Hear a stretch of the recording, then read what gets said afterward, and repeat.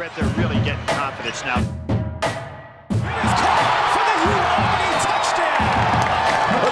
There it is. And the ball taken out by West Virginia back the other way. The Mountaineers took it out of his hands. The Running Rebs are going to wrap this one up in easy fashion. All right, everyone, welcome back to another episode of Cuddy and the Cooge. We've had a few weeks hiatus, kicking off the summer the correct way. We went camping. I got COVID. Oh yeah, that's right. The Cuddy got the cove finally. I know. It was a bad situation of all things. First of all, last year, or 2 years ago, I got inducted to the College of Physical Activity Sports Science College Hall of Fame, which is where I graduated from at West Virginia. Last year, they sent me a letter saying they're disbanding the college. So I guess I no longer have that Hall of Fame. And then I get inducted into the UNLV Athletic Hall of Fame. And the day I'm supposed to fly out there for that, I get COVID. So I don't want any more Hall of Fame issues. Yeah. First world problems, dude. But yeah, anyway, so we had that happen. We had some vacations. And now we're back. Kicking off the summer the right way. But we're back and we're ready to keep it going. We have a great guest today, and we have some great ones lined up after this. So I'll turn it over to the Cuddy here to bring on today's guest. Yeah, well, I mentioned Hall of Fame. If it wasn't for this gentleman, I probably would have been in the coal mines in West Virginia. But might be where you should have belonged. Probably, yeah, should have. Many, many years ago, when I was a student at West Virginia, our guest, Glenn Johnson, was the head football trainer at West Virginia University, and kind of took me under his wings because I wasn't the most stellar student in the program, and so I have some stories about that too, how I got to where I'm at. But Glenn certainly was a great mentor for me, and really helped me get to where I really am today. Well, short of where I am today. I'm retired. He didn't help me get to retirement, but he helped me get through my career. But anyway, Glenn is left West Virginia, went to medical school, and has been an orthopedic surgeon now for over 30 years, I think 32, 33 years. I'm sorry, 37 or 38 years in St. Louis. And so, Glenn, thanks for taking the time to be with Cuddy and the Cooge today. I appreciate the invite, and it's a real honor to sit down with you and spend time again with you.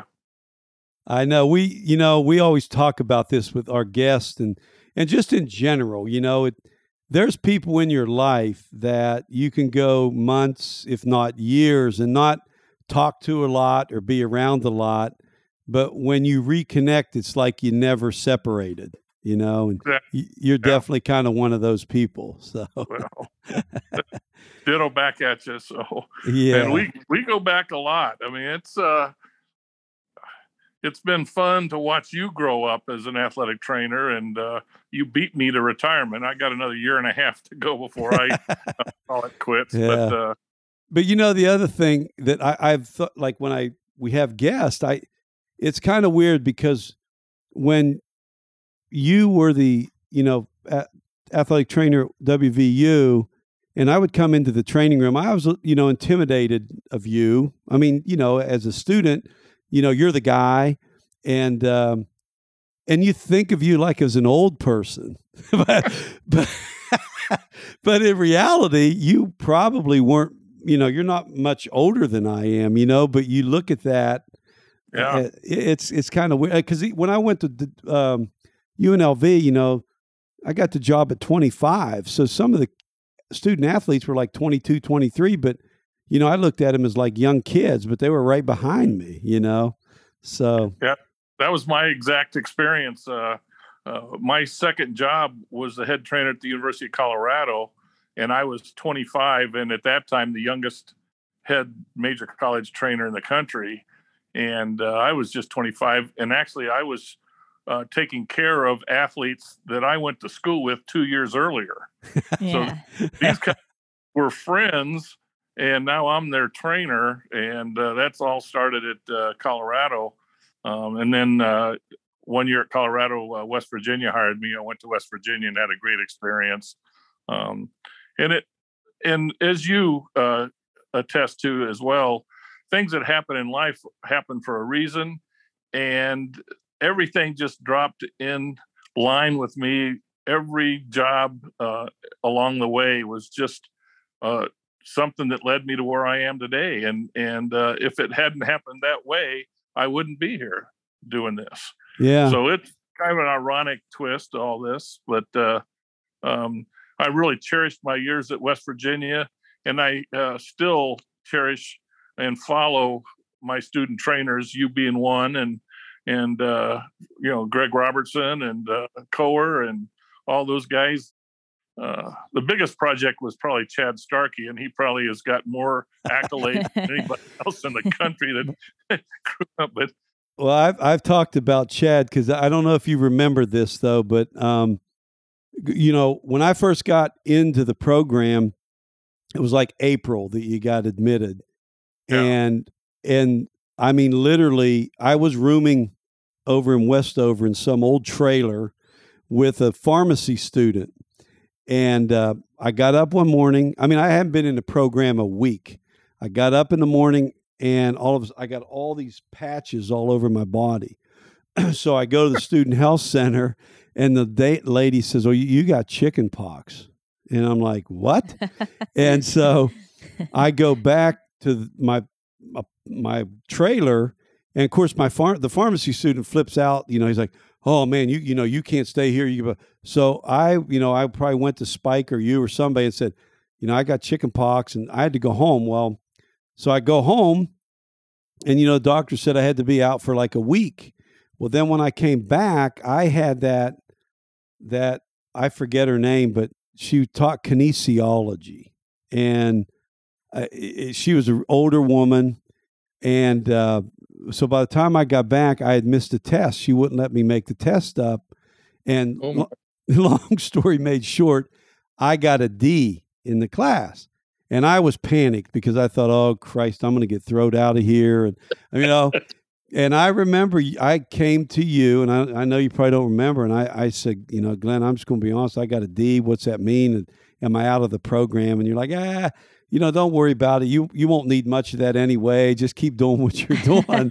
And I can't tell you what a relief that was, But then go one step farther. So after that year, my first student assignment, like I was the next guy up, and the guy that I got assigned to was Chad Starkey. And I thought for sure dealing with him, I was going to get thrown out of the program. And like you said, now he's like, he writes books, and you co-editor books with him, right? Yeah, I was a co-editor. Yeah. Yeah. For an athletic training text. Yeah. But man, why didn't you take some notes on Glenn when I came to you and had a D? Because that was not the reaction I got to having D's. yeah, because you thought D's were good. That's the difference. I thought I was getting thrown out of the program. My daughter comes and tells my wife, "Well, I got a D. Like that's supposed to be good, right?" D's get degrees, bro.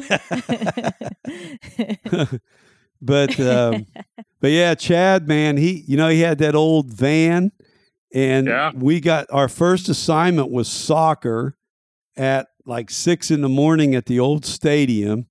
And, it was hit or miss whether he'd be there.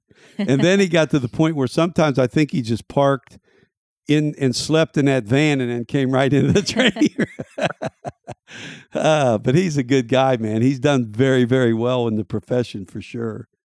Yeah, unbelievable. So, Glenn, take us back a little bit. You touched on it, but kind of, where did you come from? How did you kind of get into this? Well, into athletic training, and so on and so forth.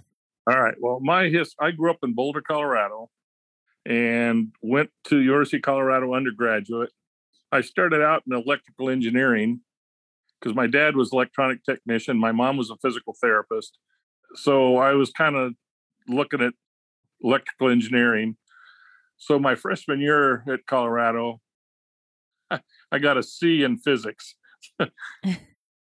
Physics and I just didn't see eye to eye. It was something that it's the only C in college I got was in physics. So I got out of electrical engineering and went into pre-med biology major, chemistry minor, and stayed with that. Took the MCATs. At that time were different than the MCATs now. The MCAT is a entrance exam that everybody has to take while they're applying to med school. And I did okay. I didn't do anything stellar, but from a maturity standpoint, I didn't feel I was ready to go to medical school. And I was on scholarship at the University of Colorado with the athletic department for athletic training. And in those days, there was no academic coursework. There was no curriculum for athletic training. It was all apprenticeship programs. So I was an apprentice and had a scholarship as a student athletic trainer. And the scholarship was a progressive one. So the first year you got books, second year you got books, fees, and meals. The next year you got books, fees, and tuition. And then following year you got all a full ride or whatever. So it was a progressive thing. And the longer you stayed with it, the more you got. And I really enjoyed it, but I still was in pre-med all the way through. And then in the fall of my senior year, I think we played the University of Kansas, and we lost. And I was supposed to drive my family to Texas. My mother grew up in Waxahachie, Texas, and we were going to go down for Thanksgiving, and I was going to be the primary driver. And I said, I don't want to go to Texas for Thanksgiving. I've got one more ball game. I've got one more football game before the football season is over. We lost last week, and I'd like to go out on a winning note rather than a losing note. So next week we are playing Kansas State, I think. We lost to Kansas the second to last game. We lost to Kansas State the last game. So I still ended on a losing note. But, I got to doing some real soul searching and decided that I wanted to be an athletic trainer. And so I went into the head trainer. There was a head trainer and assistant trainer. I went into the office at CU and said, I really think I want to be an athletic trainer. And what do I need to do? And they said, well, you need to get on the NATA watch list or the job list so that they send you jobs for graduate assistantship. They said, you probably need to get a graduate assistantship. And this was in the fall. So spring, I dropped my electives and started taking kinesiology and some other things that were in the School of Physical Education that had to do with athletic training and movement analysis and things like that. So kind of switched gears there. The going into second or my last semester of college. And then in the flyer that came around that kind of gave job availabilities and graduate assistantships, there was one that came across for a graduate assistantship at a place called Northwest Missouri State University in Maryville, Missouri. And is that a little drop in the bucket? Not much more than Fairmont, Jerry. Yeah, I know. But anyway, I went in and asked them, what about this position? And Bud Tice was the trainer. So they said, well, we know him. Well, let's just call him. So my interview for that graduate assistantship was on the phone, and I got the offer that day on the phone to be a graduate assistant at Northwest Missouri for the athletics there. I had met my wife at her sister's wedding, and we were married my senior year of college. And at that time, Bud didn't know I was married. I wasn't married at the time I got the job, but I show up in Maryville with a wife, and I don't know if he was prepared for that. He wanted somebody to horse around. with that he could go to Columbia and other places. We still did that, but Debbie was part of the equation. Yeah. So I got my teaching certificate and my master's in biology education in a summer and regular school semester, fall and spring. So 3 semesters at Northwest, and I got teaching certificate and a major in biology education. This teaching certificate's a lifelong science teaching certificate for the state of Missouri, so I can retire and teach if I want to. Not that I do, but there was a guy, Maryville or Northwest Missouri State was in a conference called the MIAA, the Missouri Intercollegiate Athletic Association, and it was basically Missouri state schools. So there was Northwest, Northeast, Southwest, Southeast, Lincoln, and another couple state universities that were in the MIAA. And there was a trainer down at Southeast Missouri State. His name was Red Williams. And as spring was coming in my graduate year, one of Red's friends in Texas called him and said, "We just lost our trainer. Do you know anybody that's looking for a job?" So Red knew that I was, going to finish up my graduate assistantship. He called Bud, talked to Bud, and Bud said, "Well, I have it lined up where I'm looking for a job to move, and I've talked to the president and the athletic director, and I've cleared the way for Glenn to be the new trainer at Northwest, but that's contingent on me finding a job somewhere else."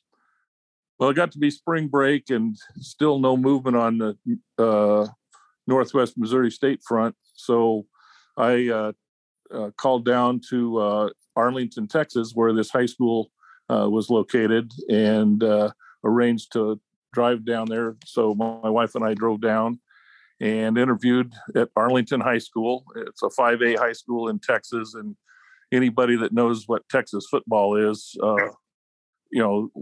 Texas football in high school, spring football brings the 9th graders up, and it's full pads and full contact. At Northwest Missouri, which is a Division II school, we were in shoulder pads and shorts for spring ball. We didn't even have contact. So it was an amazing transition going from a small college to major high school. And so I must have missed a meeting or something. I was the district health coordinator. So I taught health, anatomy and physiology to my student trainers, and was the trainer for athletics at Arlington High School for a year. During that year, there was a cost-cutting process going on at the University of Colorado.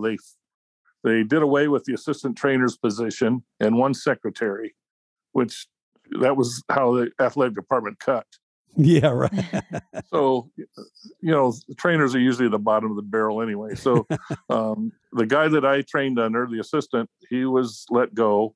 And then the head trainer was still there, but he went to the athletic director and said, "I need to have a graduate assistantship and I need a raise if I'm going to do this." Well, the athletic director turned him down on both fronts. So Rich quit and went to work for IBM, which was a good move on his part, just from a professional standpoint, just to get out from that. So I was the only student trainer that continued in athletic training, and equipment manager said, "Well, why don't, Johnson's the only one that really stayed with it. He knows the doctors, he knows the system, and he knows the athletes for the most part. Why don't you see if he's willing to come back?" So 2 years after graduation from college, I get called and interviewed with the University of Colorado Athletic Department.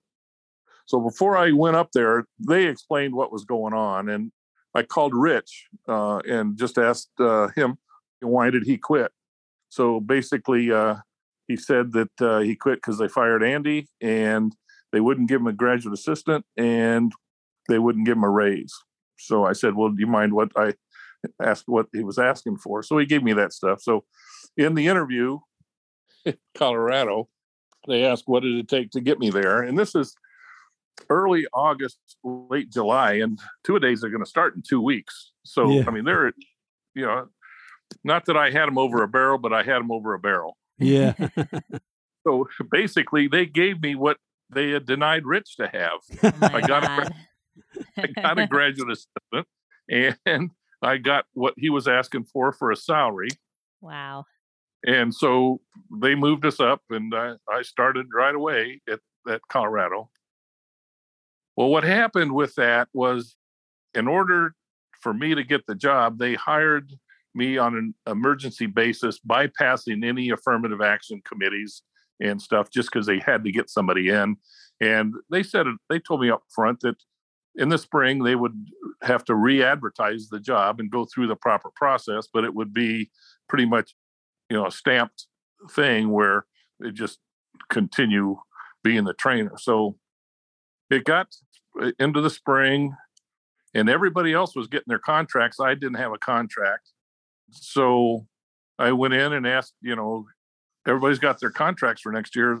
Where's mine? And they said, well, we're trying to work through some things, and there's going to be a little bit of a delay and all this stuff. So it's coming up to the NATA in June, and I still don't have a contract, and contracts are supposed to be initiated July 1st.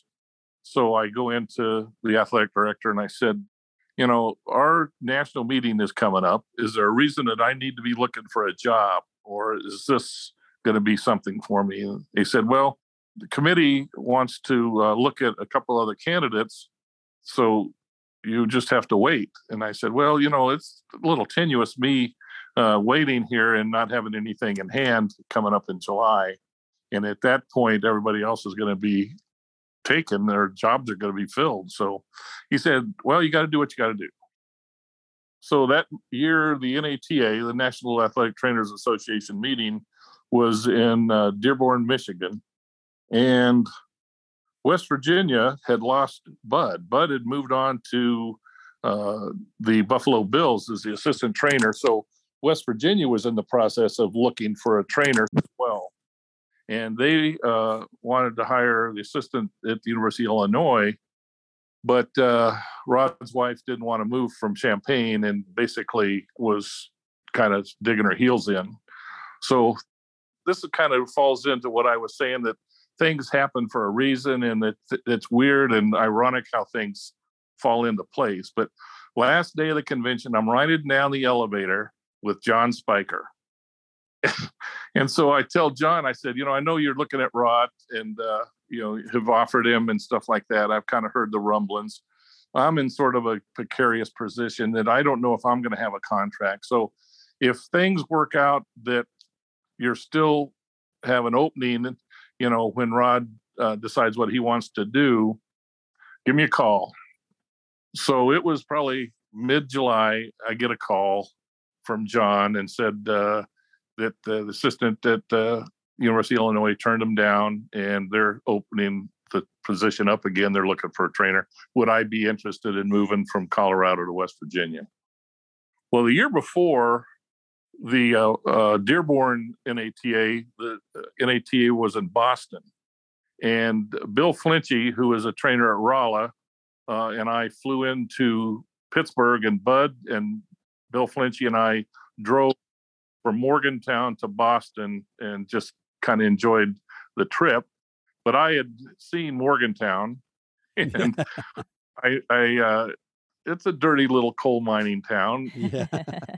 And so I told John, if you want me to come out and interview, I'm happy to do that, but you have to fly my wife out. She has to be part of the decision, and she needs to see Morgantown. And we love Morgantown. We lived there for 8 years and have great fond memories of it, but she had to be part of the decision. So we flew out to Pittsburgh and drove down to Morgantown and interviewed. And at Colorado, Debbie wasn't real enamored with the job description that I had to live with. I had a graduate assistant, but I had no assistant.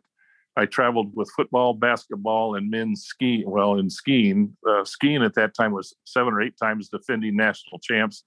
And the head coach ended up being the Olympic director for skiing. So it was a pretty high profile program, and they wanted a trainer with them. And basketball trips in Colorado were 5-day trips because it was always, you were in the Big Eight and you had to travel distance, and distances like you'd fly in and you'd play Kansas and on a Saturday, and then you'd stay around and play Kansas State on Monday.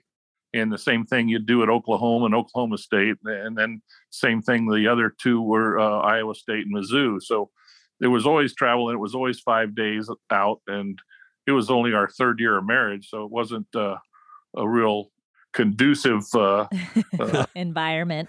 Environment or schedule to live with. So moving to West Virginia, I only worked football or only traveled football. I worked wrestling, home wrestling and gymnastics, but that just covered the home events. So that didn't mean anything as far as travel was. And I was also an associate professor in the School of Physical Education, teaching in the athletic training curriculum. So from a professional advancement standpoint, West Virginia was much better. And I got more money too. But it was a better job than Colorado in all aspects. Even though we were home, living at home, and we were both from Boulder, West Virginia was the right move. So what was going on? The School of Physical Education, in order for me to continue in the athletic training, wanted a terminal degree from me. So that was either a PhD or physical therapy, like Spiker and Kegris were. Yep. So I looked into trying to generate a master's or a PhD program, which is now a requirement for physical therapists, but a PhD program with a physical therapy program at West Virginia. Well, it was Petronas and Burkhart were kind of the directors, and it just didn't fall into what their plans for the program was. And, it was sort of a pipe dream on my part, I think, to try to do that. And the PhD in School of Physical Education, I wasn't going to do anything different with it than I was. And I didn't have enough hours in physical education courses to even qualify for a master's program, much less a PhD program. So that things didn't work. So I started playing around, going back to my pre-med background at Colorado, and thinking about applying to medical school. So this genesis started in the fourth year of my athletic training. And the other thing that was happening is that our family was developing. We had 2 kids, and we were always trying to get back to Colorado for holidays. And we were displaced a long way, and it was difficult to go away for holidays and stuff. So we would go to St. Louis, and that was happening when we were at Morgantown. St. Louis was always a little easier to get to. And so St. Louis, as it comes into the story a little bit later, was our second home. Anyway, I'm playing around with the idea in the spring about going to medical school. The MCATs had changed. They did a different test type thing, which was testing more specifically. And then there was a general knowledge portion, but it seemed like it was going to be a little bit better test for me to take and do well on than the old MCATs were. Well, interesting, Debbie and I were talking about it and playing around with it. And one of my student trainers had gone to Eastern Michigan for his graduate assistantship and came back. Rick Vagliani came over to the house and said, I'm thinking about applying to medical school. And I said, Rick, I've been playing around with the same idea. So every morning of the entire summer, Rick and I studied for the MCATs. MCATs were somewhere on I missed a football game. It was a home football game. We were playing Virginia. Remember all this stuff. Yeah. And MCATs were that Saturday, and Rick and I took the MCATs.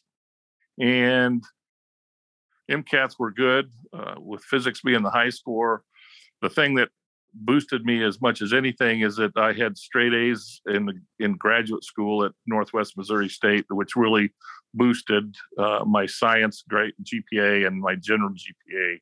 So, and I had great letters from doctors that were my team physicians when I was a trainer. So all I needed to do is show that I was competitive, but I hadn't lost knowledge on my MCATs, and that happened. So Rick and I both applied to medical school. I got accepted, and Rick did not. And Rick went to the admissions committee and asked him what the problem was. What could he do to enhance his application for the following year? And they said at that time, and I still think they do a lot of this, the Weeder classes, they have specific classes that they look at how you performed, and they sort of have an idea that that's how you're going to perform med school as well. And one of the Weeder classes was organic chemistry. Well, I was a chemistry minor. I had A's in organic chemistry. Rick had a C. So they said that your organic chemistry score brought you down. So he retook organic, got an A in organic, reapplied, and got in the next year. And the interesting thing, each freshman med student gets a sophomore counselor, so to speak. It's second year student gives the first year kind of, some guidelines and stuff like that. So I became Rick's mentor. So he's the one that got me into it, but then I got to help him through the whole. So that was kind of neat. Med school is 4 years long. First 2 years are all didactic. It's all coursework. I did fine, no big deal, but I excelled when it got to the last 2 years, which are all clinical. So the first 2 years are didactic, all book work. The next 2 years are all taking care of patients and being on the floor and just learning the different aspects of medicine. And because I'd been an athletic trainer, I kind of knew how to be a people person. And if you can handle an athlete, usually you can handle a patient. Yeah. So actually I got honors and graduated with honors because of my maturity, that I was older than the rest of the class, or for a lot of the class. So that maturity level and the ability to develop a rapport quickly with the patients is really what set me above others, because they had just come out of undergraduate and go right into it. They kind of thrown into the fire. So I'd already been through the fire and had put some of those fires out. So I knew how to do that, and that helped. And then you're looking for residencies and orthopedic. I want to do orthopedics. I want to do sports medicine. That was kind of a given from the minute I walked into med school, that, I was going to be sports medicine, whether I'd be an orthopedic surgeon or a family practitioner specializing in sports medicine. Kind of depended on how I did. And I knew I wanted to do surgery. So on my when I developed my third year of medical school, I chose to do surgery last because I had everything else that I didn't want to judge against surgery, having a good experience there. So I did it last, knowing that I'd like it anyway. But I did well and everything. Pediatrics and psych and all those things were fine. But then your fourth year, at West Virginia, you are required to be on campus 6 months out of the 12 for rotations in different phases of medicine. So I was looking at orthopedic surgery. So I did orthopedic surgery rotation at West Virginia. But then you could go outside of that, and for 6 months, if you remember, we had that old customized van. Yeah. And so we were a turtle. We just carried our house on our back, and kids weren't in school yet. We packed their bikes, and they were learning to ride bikes. Eric learned to ride his bike in Arizona when I was doing a rotation in Arizona. Remember that stuff. But I did sub-internships, which is what you kind of do as you're looking for a residency. A sub-internship in orthopedics was basically just trying to see the programs that you were rotating through at different universities or different residency programs. And so I did a sub-internship in Michigan at Blodgett Butterworth. Each rotation is about 3 weeks long. I did one at Scott and White Hospital in Texas. I did one in Omaha, Nebraska. So anyway, you're kind of going along around the country, and we had the luxury that the kids they weren't in school, so we kind of took them with us, and we went all over the country. We drove through Canada and New York, Niagara Falls, over to Michigan, where I did that first sub internship, and we were all the way down into Arizona. And I said St. Louis kind of became our second home during our time at Maryville and at West Virginia. So I don't know if you've ever been to St. Louis, but the big hospital in St. Louis is Barnes Hospital. And this thing is like 16 stories tall, or maybe 20 stories tall. And it's just gargantuan. I just applied so I could get a tour of this place. This thing was just huge. But interestingly, as I interviewed around the country at different places, Barnes, Washington University in St. Louis was the best residency program that I looked at, and was fortunate enough to match into that program. And that's where I spent 5 years. Family moved from West Virginia to St. Louis, and we lived on the Hill. If you remember the Hill, you went to dinner there on the Hill when you were in town. Yeah, that's right. I do remember that. Yeah. I guess it was for the NAT or something. We went all down to Regatta on the Hill. So we lived on the Hill, and Barnes was, 10 minutes away at best. So it was real convenient, and it was a great residency program, but I still wanted to do more orthopedics, sports medicine. So I applied to a fellowship in Indianapolis, which I got introduced to the guy that I ended up doing the fellowship with through Dave Hammer, who was the assistant trainer with the Colts at the time. Yeah. And so it was Hammer and Debbie and I all went to Shelbourne's house and sat down, and he didn't have a fellowship at the time. And we kind of talked him into developing a fellowship, and he still has fellows and stuff. So it ended up being a good thing for him and a great thing for me. And that's where I spent a year in Indianapolis working with the Indianapolis Colts and Shelbourne. During that time, I got to be associated with U.S. Soccer and traveled internationally as a team physician with the U.S. Soccer national teams. And I stayed doing that for about 10 years after even starting my solo practice. So that's where the soccer interest came.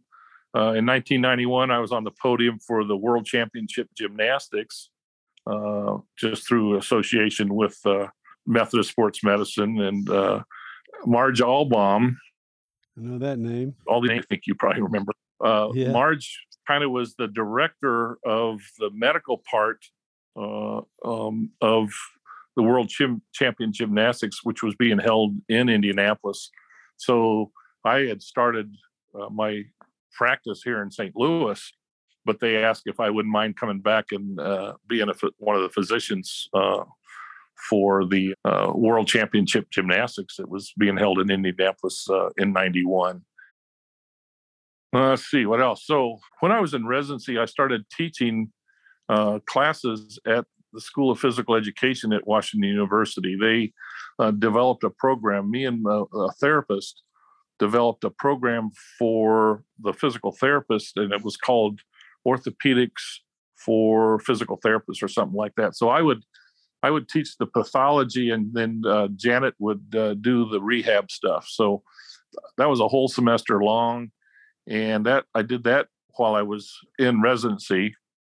And when I came back to private practice, they asked if I wanted to do that. I said, well, I can't do every week doing that for the semester. I'll do 2 lectures. So I did a knee lecture and a sports medicine lecture every year. Well, it turned out when I was teaching during residency, there were 3 students that graduated, and they partnered and developed a physical therapy group in town. And they came to me and asked if I wouldn't mind doing a high school team physician thing. So at one point early in my career, I was team physician for 3 high schools at the same time. One of the high schools didn't have lights, so that was a Saturday game. So that never was in conflict with the other 2. But interestingly, in 2 or 3 years that I did it, there was never a conflict between the 2 high schools for home football. So I was covering all the time. during football season for that. I had a kid call me from Northwest Missouri State that was graduating and had been offered the position as athletic trainer at Missouri Baptist University. And they had not had an athletic trainer there before. They didn't have a team physician. So David Colt called me and asked if I wouldn't mind being the team physician for Missouri Baptist University. So I accepted that. And actually, DJ, who came as the trainer, lived in our basement for a while until he got a house somewhere. So anyway, I've been a team physician for Missouri Baptist University for the last 25 years and still am.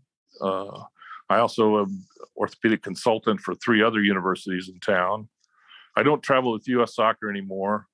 I did that for about 10 years, but still get invited to be the host physician when U.S. Soccer comes to town and plays at Cardinal Stadium or something like that, Busch Stadium, just to be a liaison. And I was invited, Debbie and I were invited to go to Germany as part of the Friends and Family program when the U.S. was playing in the World Cup in Germany that year. Wow. So I still have pretty close ties to U.S. Soccer. Gymnastics clubs in town know me. So I have a lot of gymnastics exposure just because of friendships and gyms that we have been associated with as far as covering meets and things like that. So Glenn, I wanted to, I kind of wanted to touch on something you said a little bit earlier. First of all, great I saw you career. take notes. Yeah. I take some notes so that I can go back to things. But sounds like you've had a really great career with, lots of different things going on. But just so I'm clear, so right now you have a general practice, but then these are like kind of the side things that you do as like team physicians and things like that. Well, I've got a general practice with an emphasis in sports medicine. Okay. And my main interest is in lower extremity. So, I don't do shoulder surgery. I don't do hip surgery, but I've got 6 other partners that send me all their knees and ankle stuff. So I've been able to streamline the practice the way I wanted to. And part of the way that happened was being able to do a fellowship and establish sort of a area of special interest in, especially the knee or lower extremity. And then also had the luxury to work with partners who sort of, one has a special interest in shoulders, another one in hand, and then another one in hip. So we've kind of divvied up the body a little bit, and we share referrals within that. So it's a general practice with, special interest in sports medicine.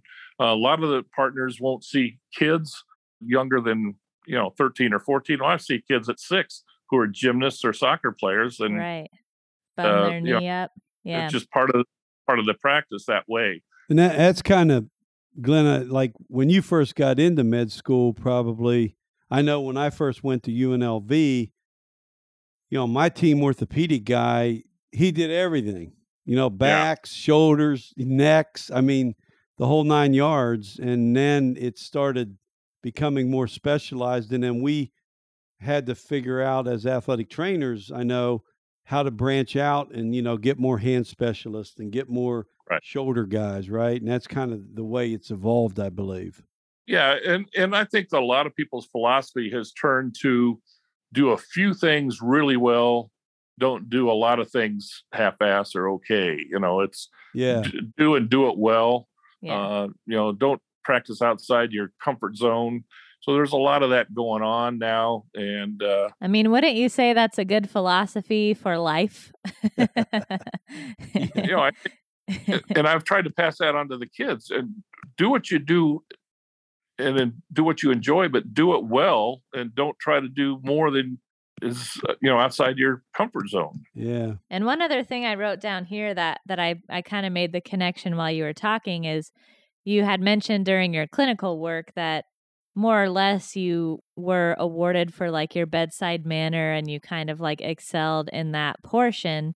And I would accredit that a lot to athletic training. I feel like we've talked on this show a lot that athletic trainers thrive in like that go, go, go environment. And so for you, it seemed like that first 2 years of like the book work, and then you excelled in that clinical portion, probably because of your background. Without question. And I totally attribute it to my athletic training background. And like I say, learning to deal with athletes and parents of athletes and all that as an athletic trainer just gave you a step up and a level of maturity that, I enjoyed and was able to portray and develop, where others were just coming out of school and just didn't have that level of maturity and hadn't had that experience. But I totally attribute that to my athletic training background. Absolutely. And as I said at the beginning, things just fell in the right way, the right time. I mean, how would you be in the right place riding down an elevator with Spiker? Yeah. Looking for a job. I mean, how crazy is that? Well, I know. And Glenn, I told you this story, before we started, because it's kind of the same thing with me. I was student teaching, and I was finishing up. So I would stop by the training room on my way after school, and I would just help out with spring football. And I remember vividly walking in. I started taping somebody, and you were like in that little glass office that you had, and you were motioning to me to come in there. And I go in there, and you said, "Hey, are you still looking for a graduate assistant position?" And I'm like, "Yeah." And he says, "Here, I want you to talk to somebody." And you gave me the phone, and you told me it was, it's Frank Randall at Iowa State. And, I didn't know Frank Randall from Adam. And I said, "Hello, this is Jerry." And Coach, everybody called him Coach Randall. So Coach Randall says, "Hey, Glenn tells me you're looking for a graduate position." And I'm like, "Yes, sir, I am." And Frank, people know Frank, great guy. He says, "Well, are you worth a shit?" I mean, that was his exact words. And I said, "Yeah, I think I am." And he said, "Well, Glenn Johnson's recommendation is good enough for me. I'll see you here in August." And I hung up, and I remember you asked me how to go. And I said, "Well, I think I have a graduate, but I'm not sure. I don't even know where Iowa is." But like you said, it just happens, and it was the greatest 2 years I met my wife there, so it was a great 2 years. I got my master's degree, and, and it's just how things work out in life, so that was a lot of fun. And also, before we let you go, I have to tell the Kujis, because she doesn't know, but I introduced Glenn and some of my athletic training colleagues to Julie and John Kolosky's cooking on Sundays. You remember those, Glenn? Oh, yeah. We still talk about pepperoni rolls and Colosesinos. Yeah. Glenn, Glenn, we get pepperoni rolls shipped to our house. Yeah. No joke. No. Yes. Yes. Yeah, we'd have Sunday morning treatments after football games, and then we'd get in the car and drive up to my mom and dad's house, and they'd make a big meal and all this stuff, and we'd eat and drink and laugh, and then we'd go down to the local bar down below and hang out for 2 or 3 hours. Can you really call it a bar? Well, it was kind of a bar, but that was a lot of fun. My mom used to always talk about that. She used to always talk. "Oh yeah, Jerry used to have all of his friends come up from my days at WVU." So that was pretty cool. Well, I got one great story on you. Oh God, give it to us. Funniest stories on you was you were in town. Had to be in Morgantown. UNLV was playing WVU in basketball. Yes. And Clark was the coach. And we had hooked up on Friday night, I guess. The game was on Saturday. But anyway, the night before the game or something. And you got to do bed check. And your sphincter was so tight. Bed check. Oh, that was a terrible trip, because we were number one in the country coming in there. Yeah. And Tark was a nervous wreck. And, this was really I've said this before. I think it was when Tark really changed his attitude toward me, because he didn't know me that well and didn't. Right. But every time we were there, that whole trip, he'd keep asking me questions like, "Well, what about this and what about that?" And I mean, I was, man, I was tight. I didn't enjoy that trip at all. We got our ass kicked, and I couldn't wait to get out of town. Well, why were you worried about doing bed checks? I had to do bed checks. That was a part of my responsibility. But why were you like tight about it? Because and this is the other thing. I told the guy who was our assistant AD at the time, because I got there late. The schedule was already done. I think they already made the hotel arrangements.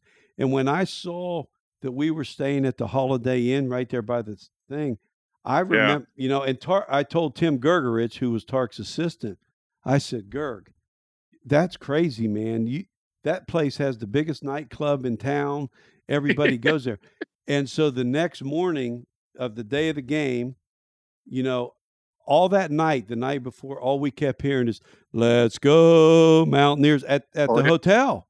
And Tark came down the next morning and he's like, "Oh my God, did you hear all that noise last night?" And I didn't say anything because I wanted to say, "Hey, I tried to tell, somebody that you probably shouldn't stay there."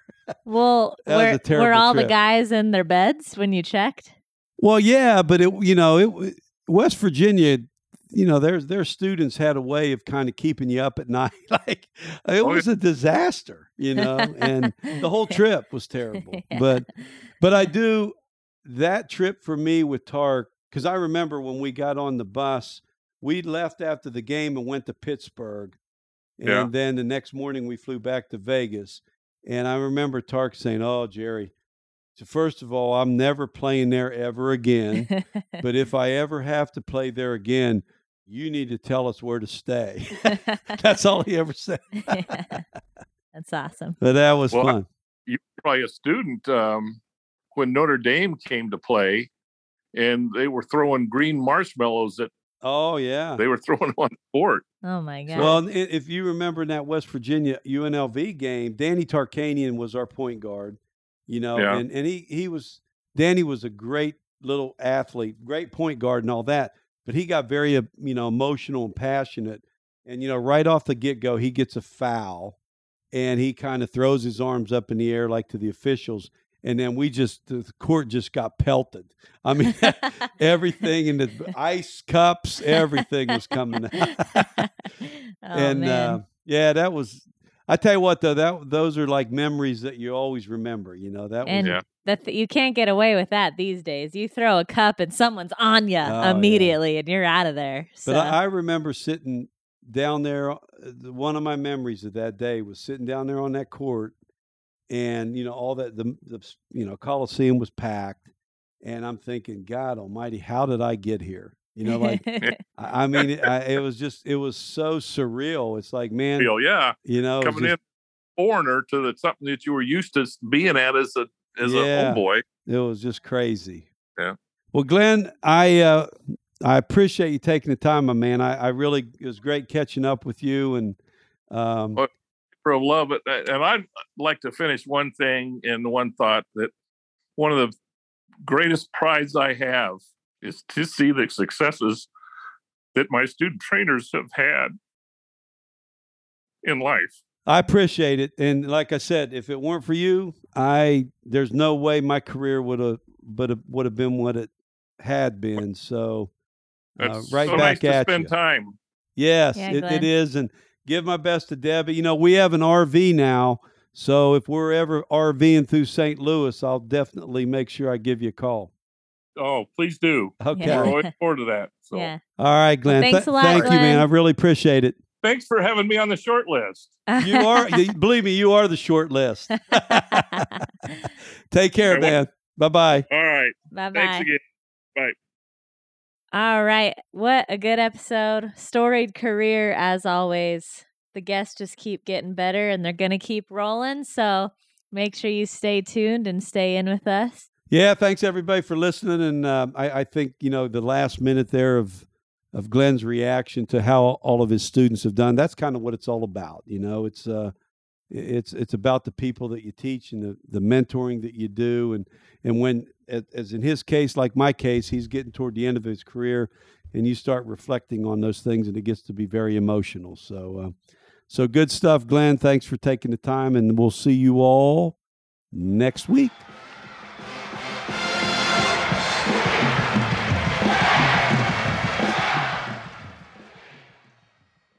Thanks for listening, everyone. Wherever you're streaming this podcast, if you would be so kind as to give us a subscribe and maybe even a review. In addition, you can find us for any updates on social media, Facebook or Instagram. Our handle is @CuddyandtheCooge, Cuddy with a C, Cooge with a K.